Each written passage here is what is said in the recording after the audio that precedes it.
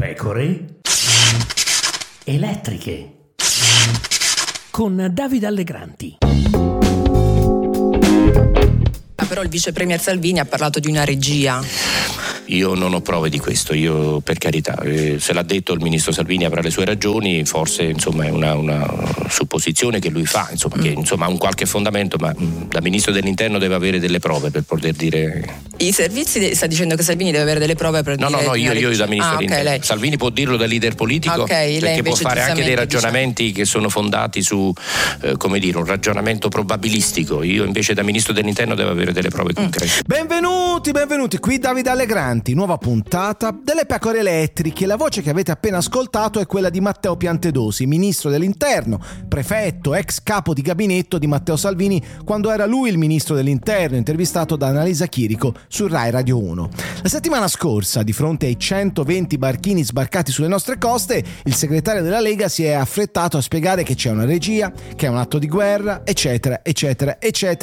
Non ha fornito prove a sostegno delle sue affermazioni, sicché mi fa un po' sorridere ascoltare Piantedosi. Il ministro Piantedosi dice di non poter dimostrare le affermazioni di Salvini perché il ministro dell'interno quando parla deve poter esibire fatti precisi. Salvini invece, che è ministro dei trasporti e delle infrastrutture, può evidentemente parlare in libertà. E perché? Perché è un leader politico, che diamine, e come è noto i leader possono fare dei ragionamenti. Se poi questi ragionamenti sono privi di evidenze fattuali e non corrispondono a verità, sono insomma delle bischerate, pazienza. Trovo pittoresche le affermazioni di Piantedosi, non so quanto siano ingenue, ma se anche fossero involontarie, il ministro dell'interno ci sta dicendo che ai politici, o meglio ai leader politici, è consentito dire sciocchezze.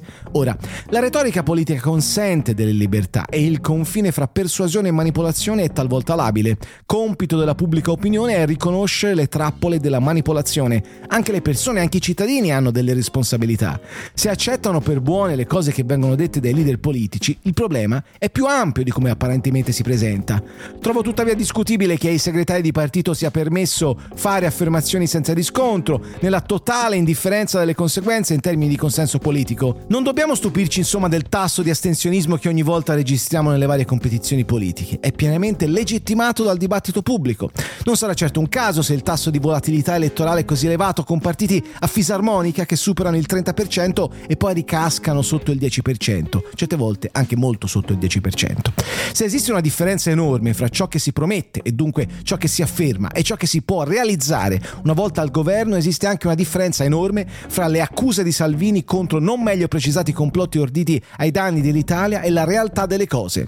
Ma a Piantedosi poco importa. Salvini è un leader politico e per questo è autorizzato a fare quelli che lui chiama ragionamenti. Tanto i ragionamenti li porta via il vento, insieme ai voti che vanno e vengono senza garanzia di stabilità politica e insieme alla credibilità della politica. La classe dirigente politica, ma anche quella cosiddetta tecnica come Piantedosi, di mestiere principale prefetto, non capisce che così l'elettorato farà sempre più fatica a fidarsi di quello che dicono i politici. I gonzi naturalmente crederanno a tutto quello che viene detto e non è detto che i gonzi siano così pochi.